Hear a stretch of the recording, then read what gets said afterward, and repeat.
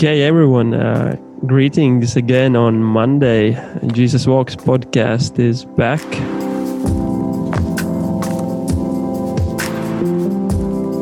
And tonight we are in a different lineup, aren't we, Martin? Yeah, we are. You are. Where are you? Yeah, I'm in the shopping mall, close to our summer house, and I have the hand sanitizer behind me, so people will probably come in and clean their hands. And then we are doing this recording not on Monday live, but we're doing it on nighttime. So we'll see when the guards come and kick me out. So that's going to be fun to see. Let's be flexible, right? Yeah, we are. But tonight it's not just two of us. Arnt Jakob is actually having a camp in Norway, so bless him as he is off. But therefore we have a replacement. And tonight we have a special guest. And it's a dear friend of mine, Joe Brooks from Riga as well. Hey, Joe. Hey. Thanks for having me, guys. And no one can replace Arnt Jakob, let's be honest. So I'm happy to be here, but you can't replace him. So that's I agree on that. So today we have the leadership focus again on our podcast, and therefore we are quite delighted to have Joe here tonight with us. And it's the second time actually we have a guest. And so we will just flow through a friendly conversation and want to just have more things be shared from Joe with us here tonight. So really looking forward to that. I think in the beginning, before we kick in, we just remind that we had our second session of Jesus Walks online training last week, accordingly, if you watch on Monday. And so we how was it, Martin? I think it was really, really good, right? Yeah, we had really good time. And also something that is really stirring my heart is we have a WhatsApp group where people are sharing testimonies and so on. And we see that when we are taking steps in faith and heading into areas that are a bit unknown, we can also see how God is leading and blessing and opens doors, and people are also rejoicing in seeing what's happening. So both that session and what's happened afterwards has been really good. Yeah. So. If you haven't been part of it, the second session was about Person of Peace. Martin shared it. It was very special, and we as well try to encourage people to apply it practically. So the two audios are available in the website. Feel free to register and join us for the remaining two ones. The next one is the ABC of being born again, about the repentance, faith, water baptism, and this baptism in the Spirit. So join us. Arnt Jakob will be leading that with much fire. He's really passionate on that topic, I know. So so that's the 22nd of July. But let's get back to tonight's topic, and it's leadership. And tonight we are speaking about wisdom in leadership. But before we specify the topic, Joe, really nice if you can just share in a few minutes a bit on your journey, I guess, where you are right now. I have had the pleasure of serving with you for many years, actually, together in a leadership team. But maybe you can just share a bit on your journey, because you are not originally from here, aren't you? Oh, yeah. Yeah, so I was born in California in the States. And then shortly after I was born, my parents moved to Phoenix, Arizona. So that's where I grew up. Both my parents love Jesus. They're an amazing example to me, being faithful to him. So I grew up going to church my whole life. I thought I was a Christian and I wasn't. So there was a key point around 7th grade where I realized I'm not a Christian because I go to church, but I'm a sinner in need of a savior. And so that was a key turning point in my life when I realized, no, I need to be saved and give my life to Jesus and to learn to follow him and walk with him. So that was probably, I don't even know how old I was, but yeah, 7th grade was a key shift in my life. And so began reading the Bible, read through the Bible in a year as a little kid, which it shocks me now to think about that. But my youth pastor challenged me to read through the Bible. And he was the first person really, other than my parents, really made an effort to disciple me and walk with me. So, and then right before 9th grade, my youth pastor asked if I would like to go on a mission trip. And like, yeah, sure. It said, let's go to this little country called Latvia. And at that time, I knew it was in Europe, but honestly didn't know where. I knew, like, we had to memorize all the capitals of every country, so I knew Riga was the capital, but geography wasn't my strong suit then. So, but anyways, that was another huge shift in my life when I went on that 2-week trip, and we did camps for kids and just saw God change people's lives in a week. And so in some way I got addicted to that, and I just realized that's what I want my life to be about. And I thought I was going to play in the NBA up until that point, but thankfully God had a different plan for my life. So then went to Bible school, graduated from school, and then moved to here. So that was in 2007. So, and then, yeah, so I served with an organization called Josiah Venture, and just have a heart obviously for Jesus, for the church, for young people, and Central and Eastern Europe. So yeah, that's, I don't know if you have any other questions. And also, yeah, in that process of serving here a few years, met my wife, and she, her name's Anna, and she grew up here in Riga. Happens to be a cousin of Martis. So we got married in 2011, and then we have 2 little guys, 2 little boys. So that's a little bit about the family. So awesome. Can you maybe share a bit on your experience afterwards? You shared the journey, how you came to Riga, also the JW, the missions organization. Maybe can you share a bit on the journey in terms of leadership, or like different seasons you have been in? Yeah, what kind of roles or part of teams? Yeah, so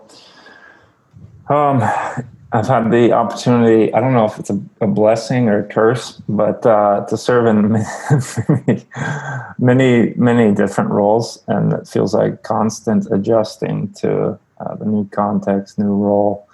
But it's a blessing, actually. It's more of a joke.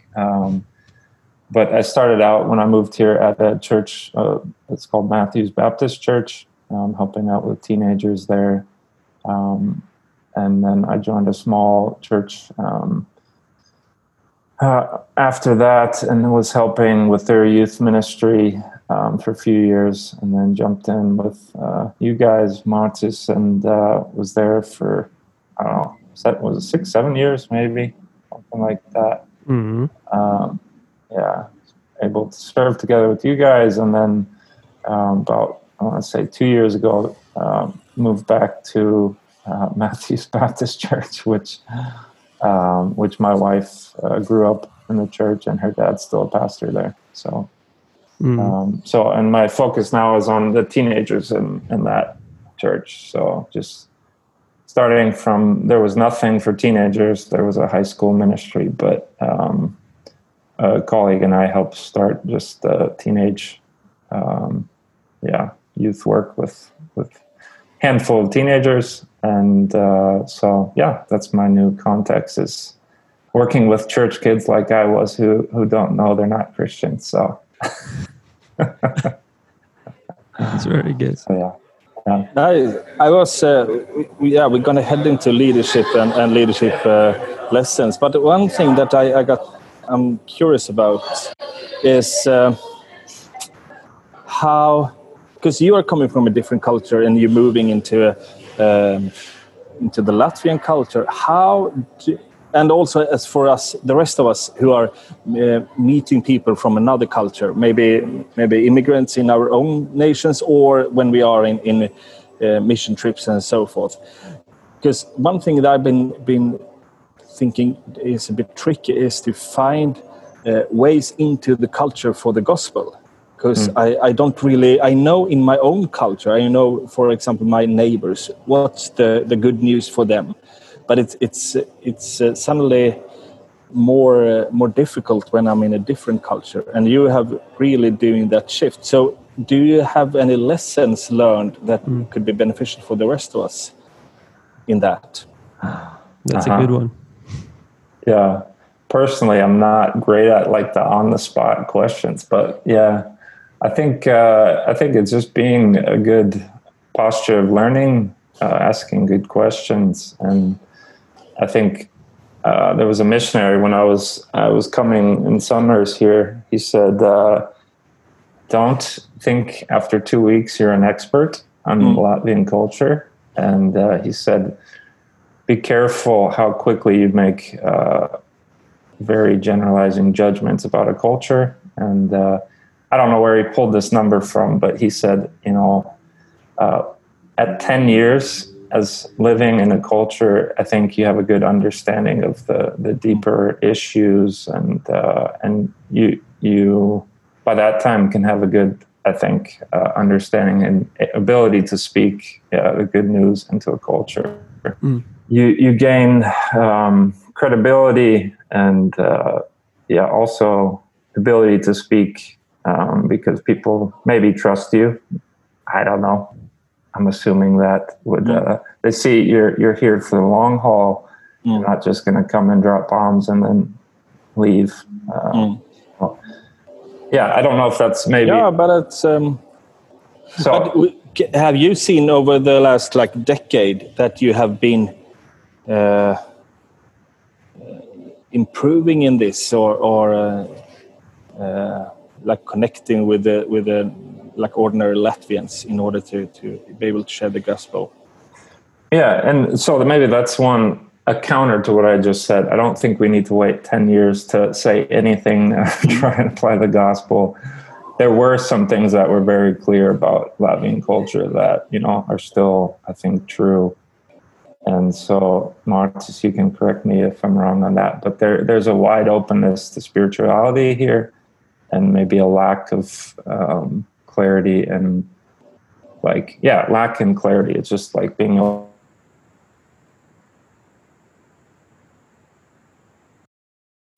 I already forgot your question, but that was one impulse that you see really quickly and actually is still the case. So people, generally would have no issues talking about a higher power, spirituality, things like that. And so I think those are open doors that, have been there all the time. Does that make sense? Yeah. Thanks for sharing. If we go a bit further on the direction of wisdom in leadership, maybe you can share, Joe, on some of the thoughts you have had, in your journey. One thing I really appreciate about you is Jesus focusedness in your life. We have been together for several years, and I know, your love to just read the Gospels, look at the way of Jesus in different areas. And on the topic of wisdom in leadership as it applies to the New Testament reality, or the followers of Jesus reality altogether, maybe you can share some thoughts or reflections you have had through scriptures or through Bible. Sure.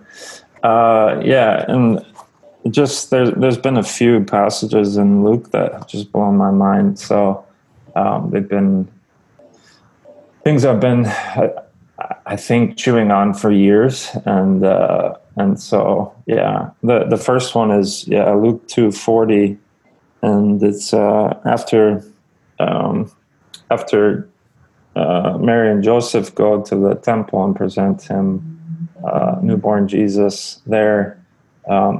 Verse 40, it says, the child grew and became strong, filled with wisdom, and the favor of God was upon him. And so it's kind of weird reality of the Son of God. Growing up, I just had this idea that he was like a baby guru. He came out, he already spoke perfect Hebrew and Greek. But this idea of Jesus growing as a perfect man, as Adam was supposed to be, this ideal person who isn't impacted by sin. And so that verse has really been important in my life for other reasons, but just that, he continues to grow as a holistic person. So physically, relationally, spiritually. And then there's the story of Jesus in the temple, his parents forgetting him, and they go looking for him. And then in Luke 2:52, it says, again, Jesus is 12, 13 years old, and it says, Jesus increased in wisdom and in stature and in favor with God and man. So this concept that Jesus is filled with wisdom, and he continues to increase in wisdom. And so that's been an issue for me personally, is I had the Bible degree, I had I was serving in my church, I was a youth pastor, and I thought I knew everything. Just wait, Latvia, here I come. Everything's going to change when I show up. And God was gracious and and humbling me and teaching me to learn wisdom. There's actually no ceiling to God's wisdom, so we can continue all of our life to learn from him and officially, especially follow Jesus. Yeah, that would be maybe the thought behind what I'm saying, is to continue to have that learner posture and not become experts in ministry where we don't feel the need to continue to sit at Jesus' feet and learn from him. So, and so the interesting words in verse 52 is that it says he grew in favor with God and man. And it's weird that they mention favor with man, which seems to go against what I think a tendency we have in Christianity is we think, everyone's against us, they're going to come get us. And we have this kind of really defensive posture. And Jesus promised there'll be persecution, oppression. Of course, that's a reality when we follow him. But I think I personally miss out on a lot of blessing and potential ministry if I don't have that posture. Hey, we can have a good relationship with our neighbors, and we can bless the people who are selling us food. And how do we seek out experiencing favor with our neighbors and the people God's put around us? So that's good, because I think this is very interesting about the wisdom, because I don't think that I ever heard like a teaching about when it comes to like leadership, how do we grow in wisdom, or why is wisdom a good thing for us or necessary or that. But it's when we read here from Luke, it seems to be crucial in Jesus' ministry that he grow in wisdom. Do you have any thought, or if we put it like this, me as a leader, if I realize now that I need to grow in wisdom, how should I do it? Yeah. So it's a good segue. Thank you. I think it's here in the verse before that. Again, is just one that's blown my mind. There's some history of God that beauty in the scriptures. And in verse 51, it says, after he has this interaction with his parents in the temple, he's saying, I'm here doing in my father's house. It says, and he went down with them, going back to Galilee, and came to Nazareth and was submissive to them. And that concept of the Son of God in the flesh, clear in his calling in life, clear in his relationship with the Father. He's actually living in submission to imperfect authority in his life. I think I don't know which denominations are listening to this, but I don't believe Mary was perfect, and Joseph as well.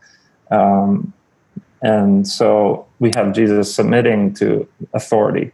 And so I think that's the wisdom, is how do I as a leader still involve people in my life where I'm learning from them?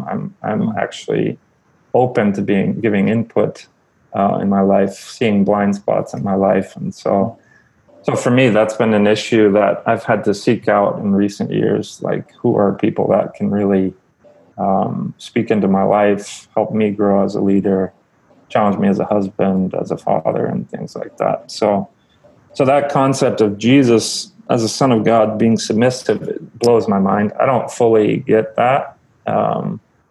But I think there is a blessing when we're under authority. We're much, how to explain that thought? It's a very practical way to learn from Jesus if we have godly men that we're learning from, who we allow to really speak into our lives, maybe. Yeah. As to this topic, Joe, if you can maybe also specify, what do you think are the challenges that keeps growing leaders or already existing leaders from having that accountability and submission? Yeah. What have you seen in your journey, personally, or to the people around, the lessons you have learned? What are the obstacles from having that blessing in your life? Yeah. So for me, it's waiting for that perfect person. And realizing, there won't be, I would love to sit under Tim Keller. He's a guy I really love and respect, but he's currently busy with other things. And so it was, for me, a few years ago, I just said, okay, God, who are people I can invite into my life and really learn from? And immediately he brought a guy to mind. And he wasn't, he's not a guy that, is going to be writing tons of books and being invited for interviews and things like that. He's just a very humble guy. He's served here many years. And so for me, it was more just stopping, praying, asking God, who have you already provided, who might not be my first, let's say maybe my ideal choice. And actually, as I've pursued that relationship, and he's not the only guy, but I've seen, wow, again, not to go into specific details, but he's an American missionary. He's got a Latvian wife, and he's gone through a lot of things, and he's actually the perfect guy for me. And so, God had provided that.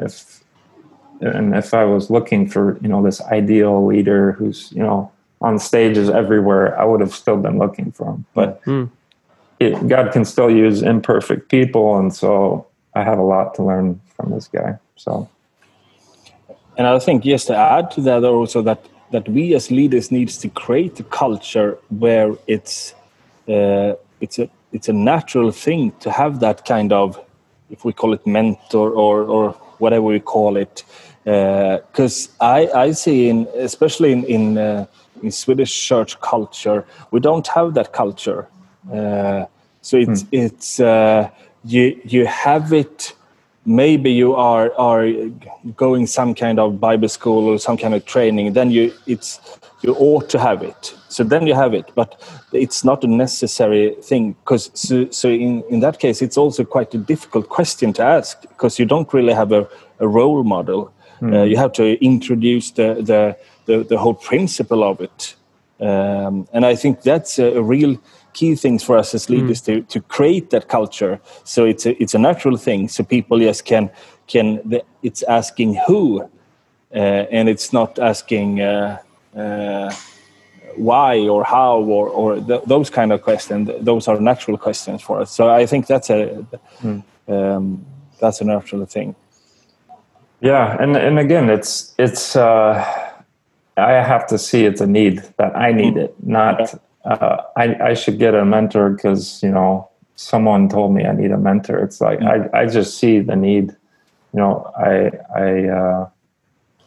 so for me, it was more personal. I saw the need for it. And so I sought it out, and it takes maybe some humility to admit you need input in your life as a leader, and to see your own failures, your own weaknesses. And so, again, that took years for me to realize that. I tend to be a slower learner, but yeah. So I think creating the culture is first we see the need for it, and sometimes it takes us having failures or brokenness and seeing it. God allows us to see that, and then we see, wow, this is a real need. So, but yeah, it takes the step of humility to ask someone. The guy wrote me back. He said, "I don't think I'm the right guy. I'm willing to do it." And it's like, you're the right guy. If you don't think you're the right guy, then that's the type of guy I want, a humble guy to follow, who's not an expert and who's willing. So yeah.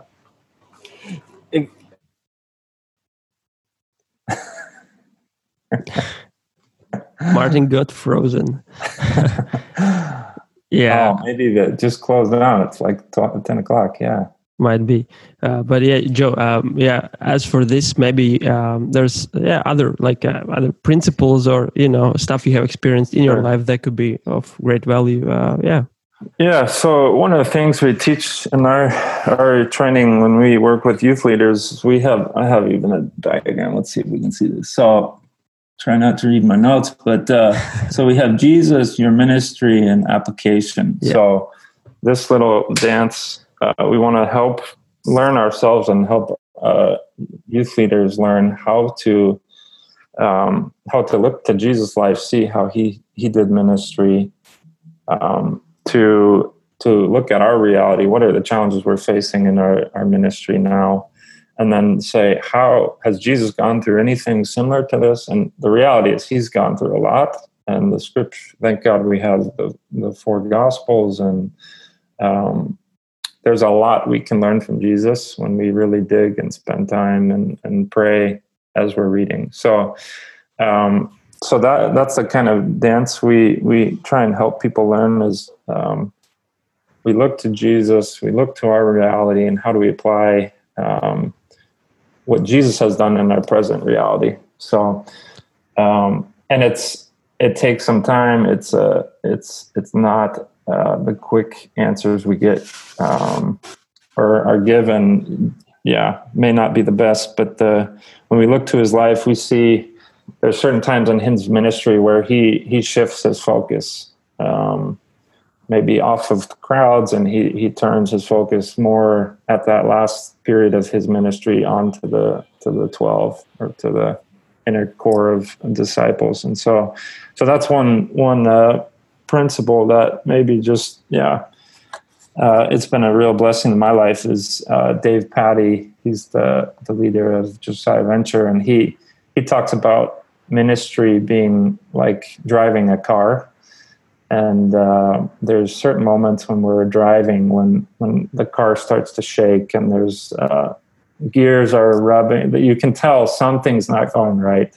And I think if you're in ministry for any period of time, you experience that. And sometimes it may just be God getting us aware that we need to repent of something. We're in error, and we just need to stop and say, "Okay, God, what are you telling us to do right now?"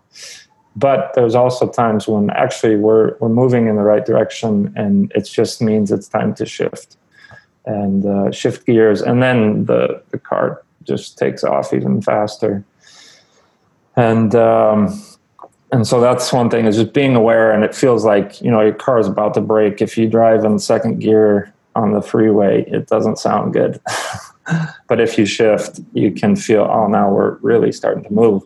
And there's beginning of Acts 6, there's this story of it's kind of a crisis, maybe one of the first crises in the early church is the widows aren't being cared for equally.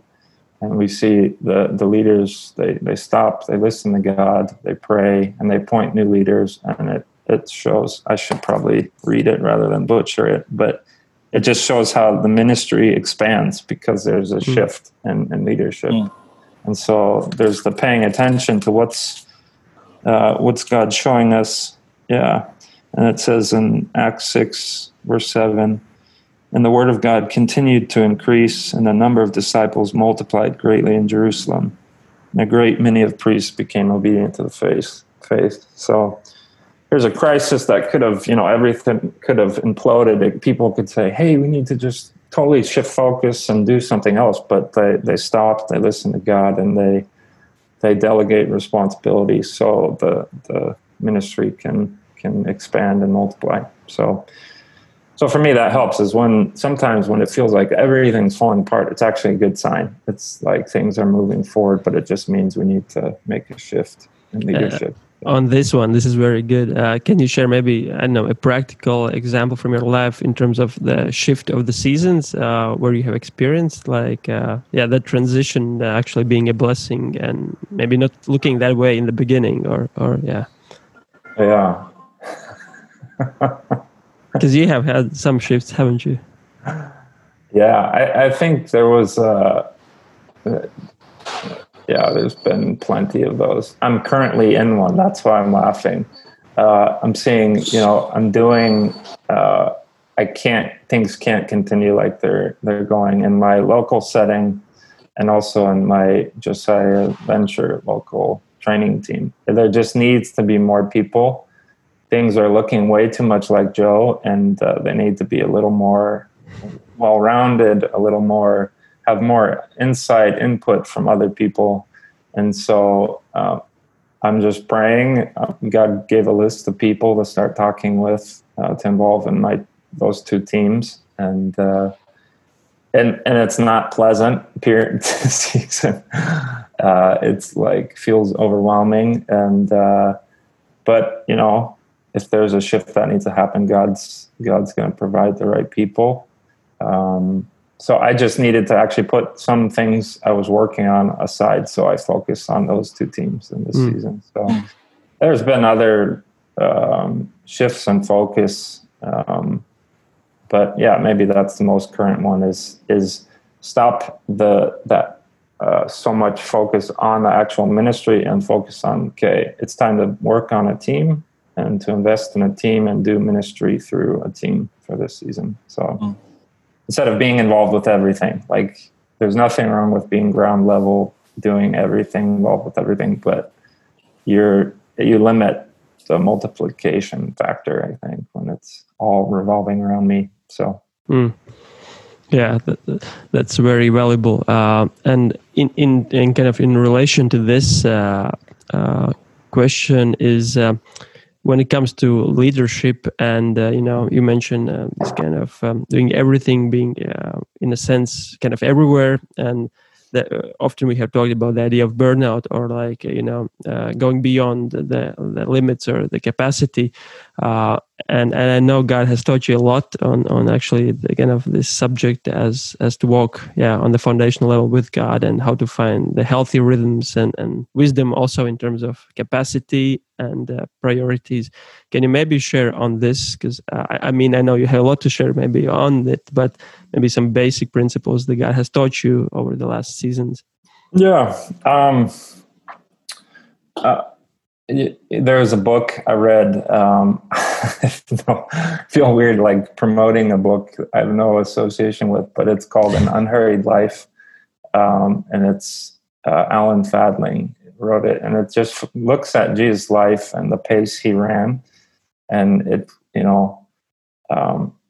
it's talking about having an unhurried ministry, unhurried life. And, it acknowledges there's busy seasons in ministry, busy seasons in my life. But if that's our default for years and years and years, we're probably doing things that God isn't inviting us to do. We're involved with way, way too much. Or we should be delegating better, maybe. So for me, it's been, I've been thinking a lot about, healthy rhythms as, again, looking to Jesus' life, not creating my own view of what's healthy and right. He has seasons where he's not even able to eat meals. So that's a reality. We'll have seasons that are just crazy, but we see right after that, he pulls the disciples away for some time and rest, and he's praying. He's doing the hard work, but he has this kind of, how do they call it? Engagement and disengage. Maybe that's the language they use. There's this rhythm of he engages in ministry and then pulls back, and he's getting up before the sun rises to spend time with his Father. And it seems like that was a habit for him, that he was so prioritizing time with the Father that he would do the hard work when other people were sleeping, basically. So that also can be a recipe for burnout if we're if our default is we're getting up at 4 for some people have done that and God's used that. But for me, I've had to learn what's the rhythm, what's the season of ministry I'm in right now, and learning to walk at Jesus' pace. So he sets the pace for me. And sometimes it feels more like a sprint, but he'll allow me to have time of season of, disengaging, refreshment, filling. So that's so good. I don't know if that made any sense, but that's what comes to mind is following his pace for the season that we're in. So that's really good. I got kicked out by the guards now from my shopping mall, but I'm still having the Wi-Fi. But I was thinking about this both when you're talking about transition and like shifting gear, but also and I think when I look back, I can see really that during those seasons, it's often someone coming in from the maybe from the outside, at least from the side, and helping me to see clearly in this in these circumstances. And I think that's also a crucial way in order to gain the wisdom, because often you are so in it yourself, so you can't really see clear. Or you are so busy doing ministry, so you can't really see clear about, I need to take a step back, or I need to focus on this. So I can really see when I look back in my life that allowing those people coming in and maybe also really making a structure for it, both in my leadership team or in my own life, having that structure so people really have a way in speaking truth. So it's not it's not their way to make it happen, but I've already created the path beforehand. I think that's been, when I look back, that's been extremely helpful for me. Yeah, and one last, maybe more practical concept that's really stuck out to me in this last few years has been the idea of time in the New Testament. And I can sit down in an hour and read through one of the Gospels, but the concept of Jesus walking 4 to 5 days, down to Jerusalem or back, and this idea of like, this is Jesus who had to do the most important work in history. And he didn't seem to be thinking these 5 days, 4 days, like are a waste. And we don't know what he was doing on those times. He was often, doing ministry as he's making his way down. But that idea of traveling, and at that season, I was like thinking, how's the fastest way I can get to our conference and back so I can do more ministry? And I just felt my pace of mentally was so unhealthy. I realized, I can fly. Jesus didn't fly, and he accomplished quite a bit. And he walked from place to place. And so it was being aware of my own mental state, how I was just constantly feeling rushed, and there's more to do. And he would withdraw. And it's like, we probably have that same privilege that we can step back and get perspective, and also, like you said, invite people in to say, hey, Joe, we see you're out of control. And if we don't have those people around us, then we're in big trouble. Because sometimes our head's so buried in what we're doing, we don't see this is not going to last. So anyways, that idea of reading the Gospels in time and thinking, I've been to Israel, and you drive from Jerusalem to Galilee, and you see this is a long walk, and even from city to city, there's like time there, and he's not, we say burning the wick on both ends. He's like a normal human. He's sleeping, he's eating with people. And so I just saw my tendency is just I'm sprinting all the time, and that can't be what God's calling me to. It can be a season, of course. It can be a longer season, but if that's my default, something's out of control. So I think this is so valuable.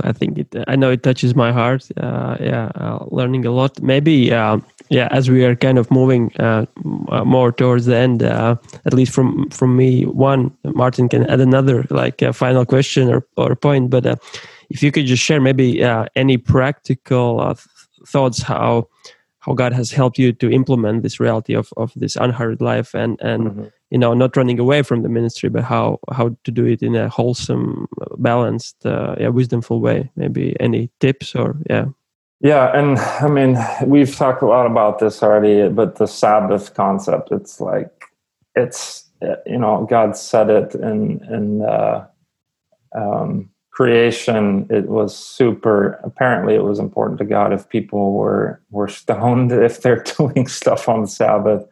So he set that rhythm of 6 and 1 in nature and our reality. And so I just had to learn how to do Sabbath and how to protect that time. So I'm fresh. My relationship with God is vibrant and growing. And so, I mean, that's not like a groundbreaking new idea, but I was doing it bit by bit, but I had to learn to discipline myself. And I see when I'm discipline's probably not the right word, but when I'm disciplined in the Sabbath, I'm much more fruitful. And it's kind of counterintuitive, but obviously God he knows us, he had his reason for doing that. So, and then learning things that refresh me. So for me, I need to exercise. I need to get outside. Very basic things. It took years of practicing Sabbath to learn looking to Scripture, what's God's mindset, what Sabbath should be. Obviously, that's where I started. But also learning those as a whole person, what do I need to be healthy? And so I need exercise. We shouldn't need to say we need to exercise. Like that should be so obvious to us that when we read the Gospels and think how much they're walking, doing carpentry work, like picking up stones and stuff, like we need to relearn that. I think his way of life. So Sabbath would be one. There's probably more, but that's the first that comes to mind. And we often try to be so practical we can. So can you take us through your Sabbath routine? Because I think this is a challenging part. So what do you do with my cell phone? What I do with my Snapchat? What I do is reading. With the ministry message. It's not about rules. What's allowed and not allowed. I think it's not that I'm looking for. But how can you take us? Because I think this is a bit tricky for us in our season and not Jewish and so forth. What's our how do we steward the Sabbath? So to say, again, I can only really speak about my own experience, and I think to some degree it will be different based on how we're wired, what's refreshing for us. But so for me, it's I have to make myself unavailable relationally. Not, I have wife and kids. I don't make myself relational. unavailable to them. They have access to me. But I purposely plan things. I don't plan work stuff on Mondays. And the weird thing is, once I started doing it, it's crazy how many people would start calling me on those days, and they're amazing. They're not like my enemies, but there's I believe there's so much opposition to learning this Sabbath rhythm that I'm the most popular person, it feels like, in the universe on Monday when I practice Sabbath. It's bizarre. So learning to love those people, say, hey, week after week, hey, don't call me. If you have something, call me Sunday night late even. That's fine. Just don't call me on Monday. And setting up those like healthy boundaries. So they know you're accessible, but there is certain structure in our rhythm of life as a family. So, but the question was, how do I practically do it? Yeah, I turn I have a little iPhone. I turn it on Do Not Disturb all Monday. It's very helpful to remove all those distractions. I listen to the Bible when I work out, but I'm not getting notifications because it's on Do Not Disturb. So I go to the gym, I listen to the Bible, scripture. I'm just like allowing that to soak in. I journal. That may not sound very, but I'm processing what God's teaching me, what things He's leading me to do, and then I look back over it week to week. So again, these aren't things I started with on day one. I'm gonna do it, and it's perfect. I just had to learn these things help me stay focused on Jesus. They help me be a good father, a good husband. A good so anyways, and within my Sabbath, it's time with family, it's fun time, doing Legos with my oldest son, and it's just things that help remind me I'm not God. I'm not absolutely essential to the church. I don't need to be accessible. It's crazy how much of the Sabbath is up in my mind, and disciplining myself to accept I'm not absolutely essential. Jesus is essential to the church. I'm not. And so I can step back for 24 hours. And so that's, for most of it, it was a mental thing for me, learning things that allow me to mentally let go. Ministry is Jesus. He can do it without me. And it's been multiple times of burnout that I've had to learn. I'll throw that in there too. I learned the hard way with this. So yeah, maybe that's some thoughts. Did I answer your question? I think Martin mentioned he has a bit of bad connection, but okay. I could answer in his place. I think you did. Yeah. Because it's very good to hear the practicality. Often we might speak of the principle, but how does it apply? I think it's always nice to hear just different approaches. Sorry. And obviously one thing, it's true in all of the scriptures is, like God's word is in there. I didn't mention that, but it's like I'm reading chunks of scripture. I'm meditating on short bits of scripture. I'm memorizing scripture. So that's another part, but sometimes we don't mention that, but it should be obvious, but I'm doing that in the day too as well. So that's very good. I think as we kind of basically wrap up this episode, we have touched quite a lot of different principles and like thoughts from the scriptures, about the submission. I think that's a big one. And now about the space of life. Maybe, there's quite a wide range of people listening us, but, as we focus on the leadership side, we have touched some areas. Maybe some final word to people that find themselves either struggling with the submission part or like feeling about this burnout, they maybe resonate. I know I do in many of the seasons in my life, these things you share. Any final word of like practical direction or approach or encouragement, how to move on, or what's the steps to make just as we close up?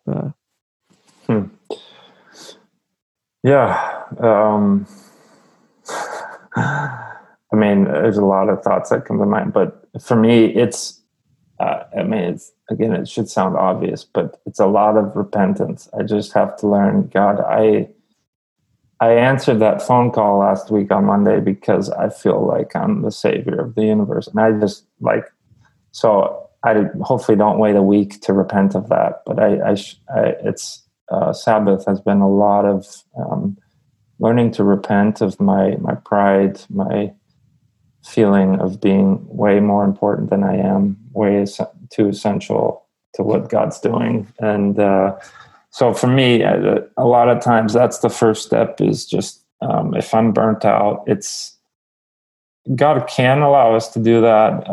I think usually it's not his yoke or his work he's given us if we're experiencing burnout constantly, like I was. A lot of my burnout was based on performance for man. That's a whole nother maybe topic, is I was so busy to please other people that I was not carrying the weight Jesus was giving me to carry with him. And so a lot of my burnout was just, I was constantly trying to please people around me and do way more than actually Jesus was inviting me to do. So I would say first is just like to listen to God, repent of things he exposes. The Spirit, he's really capable of showing us our sin and pointing us back to Jesus. So the burnout, I'd say, he wants to lead us. He's a good shepherd. He'll set the pace for you in this next season of life, but we just need to follow him. So to recognize what am I following? My ego, my current leader. Maybe he's being faithful, but his pace is different than mine. And so really just repenting of serving some other thing other than him. And then learning. It's step by step for me. It was for learning his pace, and then the pace has changed, and it's discerning, God, is this new opportunity from you? Maybe not. Asking input from other people. What do you think about this potentially amazing ministry we could start?